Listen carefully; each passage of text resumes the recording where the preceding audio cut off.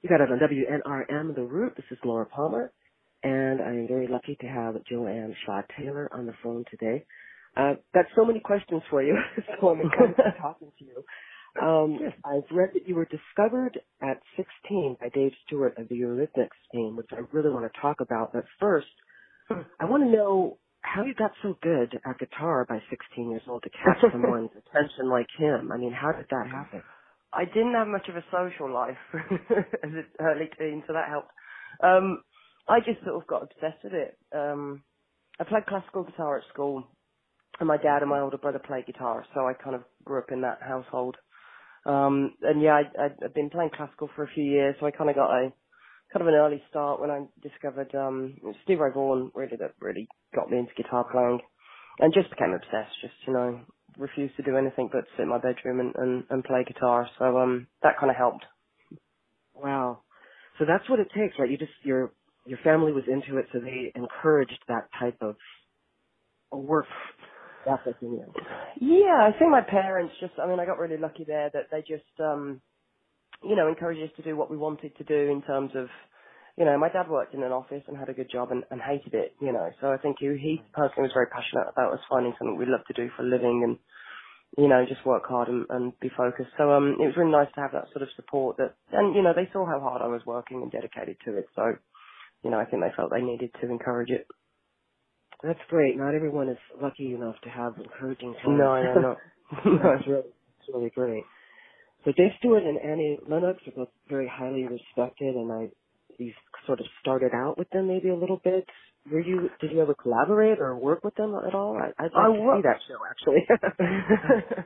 I kind of worked with both, mostly Dave, who, as you said, I met quite early in my career. I was about 16. And he signed me to his then record label, the Artist Network. But really, he kind of just sort of became a mentor, really. He put me out on the road. He had a band at the time called DUP, and I was the second guitarist in that next to him, and did a little bit of studio stuff, and just kind of really took me under his wing and kind of, I think he saw more than just a guitar player in me. He was very encouraging that I work on my voice and my songwriting, and he kind of helped coach me in that, and so just hugely supportive. I did get to work with Annie a couple of years ago. She asked me to perform at the Queen's Diamond Jubilee with her, which was kind of a big gig. That's a big deal. Yeah, that's awesome. I mean, I love her. I named my dog Annie. Oh, really? So, nice. I did. Yeah, I really did. So what took you from West Midlands, England to Detroit? Of all places in the U.S., why did you pick Michigan? Just good luck. I had we had a support band in the UK on a random show when I think it was like 2007, so I was about 21, and they were from Detroit, and I just was releasing my first album, White Sugar, which was on a European label, so they weren't sort of really able to tour their artists in America. So, and I wanted to tour America, so I realised I was going to have to do it under my own steam, so I reached out to Paul, who was the main guy in the support band, and said, look, if I book a tour out of Detroit, where you're from, can you kind of help me with a van and backline and, kind of the logistics? And they offered to be my band. So we came over and did a tour, and off the back of that, I got a US agent, and it just kind of built momentum and propelled, and I just kind of felt at home here and stayed. Well, it is a great music city. It gets a bad rap sometimes, but there's a lot of great music coming out of Detroit, like Al Sutton. He has worked with Greta Van Fleet, and he had a hand in this new album you have out, Reckless Heart. He did, yeah. As you say, he's kind of a big fixture on the Detroit scene. I actually met him the first day I ever came to Detroit, and we talked all that time about doing an album, but it just, kind of never really worked out timing-wise. So, he was an obvious choice for this one. It just kind of clicked. And as you say, Detroit's kind of, it gets a bad rep, but I kind of like that too, I like that it's got a bit of grind to it and a bit of, I think that makes it even more soulful than it already is. Which also, also kind of made it a natural place to kind of want to record, to kind of soak up some of that into it. And I think this is a slightly more raw album than some of my previous ones. So I think my theory was proved correct. Okay, so something that's been on my mind for a while lately is just labeling and genres. And I think it can really pigeonhole some bands and artists sometimes. And I worry when these really great rock blues bands get labeled as just a blues band, it can be difficult to break through into the rock genre, which can be more valuable, really.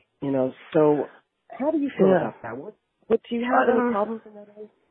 I don't think I have any problems, but I do, I was actually thinking this the other day that I do kind of struggle with it, but from the other side that I feel like I'm labeled blues, which was a natural, sometimes you have to pick a label because you are selling a product that goes in a shop that needs to be in a section of that shop and not just floating about, Plus I was on a blues label.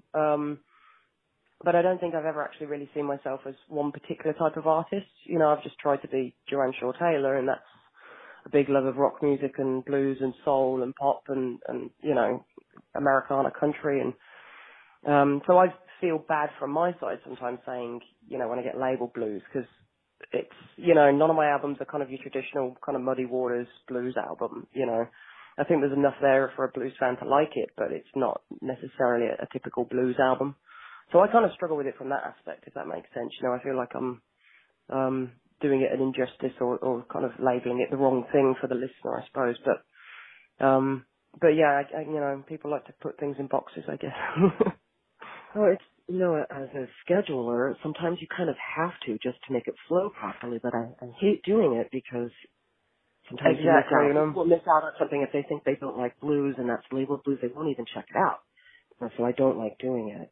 I think you just have to be open-minded about it and just hope for the best, really. I mean, as you say, things do have to kind of be labelled, There's no blues, rock, soul category in the record shop and there's no, radio show dedicated to all three genres. So it's, you kind of do have to put a stamp on it, I guess.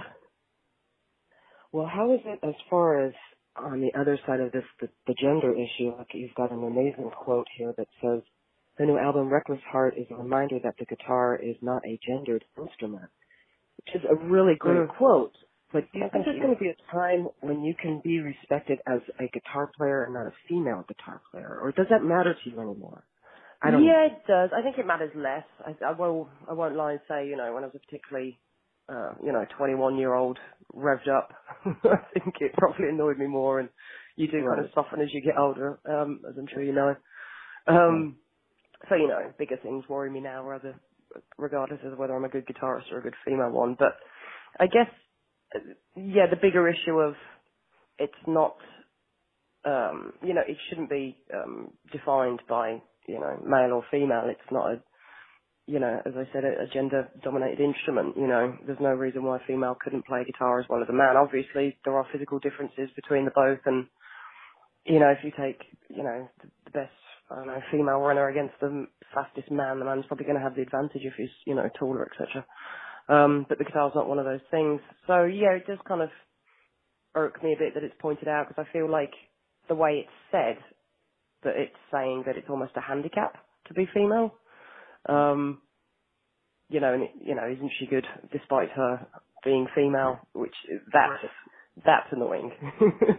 From the get-go, I don't mind if you just say I'm not as good a guitarist as a particular other guitar player, whether that's male or female, but it doesn't have anything to do with the fact that I've got ovaries. It's because I'm just not as good, Yeah, I find myself in a rock and a hard place as a programmer that I want to give attention to more women, but not just because they're women. I want everyone to know it's because they're great musicians and they've been overlooked for so long.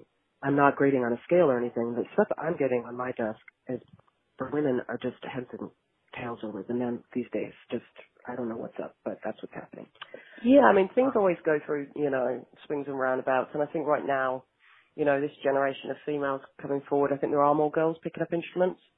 I don't know if that's because there's a few more female artists out there inspiring them to do so, but yeah, there does seem to be more females coming through, so I'm glad that you are starting to see that, on your end of the things.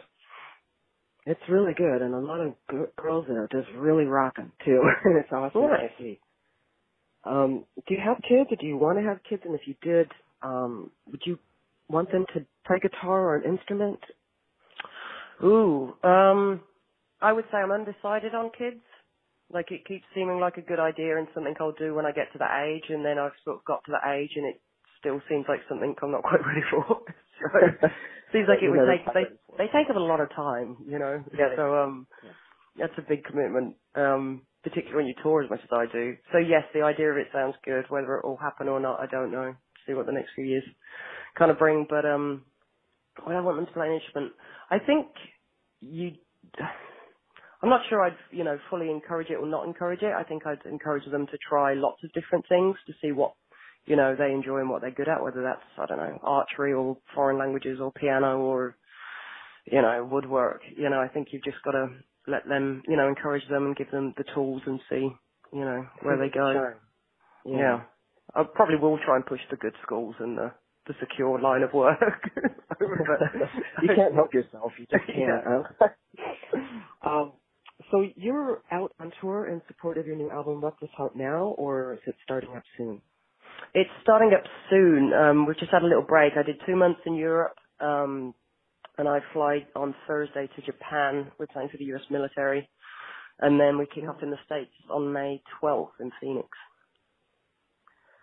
That's great. Do you ever get to explore when you go to these great cities, like in Spain or wherever you are? Do you get some time to have some fun?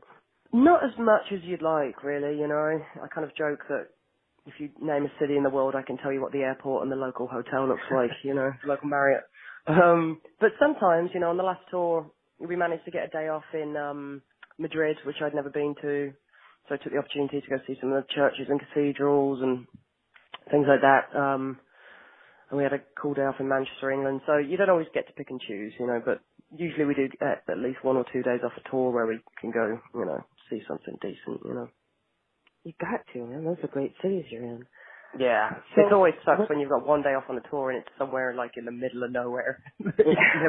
You're like, oh man, I'm in Texas. Texas is good. I'm sorry, my Texan friend. So what's next for you after this album? Just going to take a break, or are you just dying to get back in the studio, or what's coming up? I don't know. We're kind of really, there's more tours to come behind this. Some more European stuff over the summer, and then we've got the Joe Bonamassa cruise in August, and then there's probably going to be another, States tour later in the year that we'll announce shortly. So yeah, I think as far as my calendar goes, I'm pretty much booked up. So hopefully after that there will be some sort of a break and a rest and then a regroup and think about, the next album. Well, that's great. That's a good kind of busy to be. Your new album is awesome. There's so many songs we wanted to play. We couldn't decide on how to cut it down to a normal amount. So we're really happy it's out. I'm very excited to hear. I got it from your people sent it to me early, and we were all very happy to get it on the air. So thank you so much for spending some time with us and calling in. No worries. Thank you. Taylor's new album, Reckless Heart, is out now in the UK. It will be released here May 16th. You can buy it on her website at joanneshawtaylor.com, and you can hear it right here on WNRM The Root. Thanks again, and call in anytime.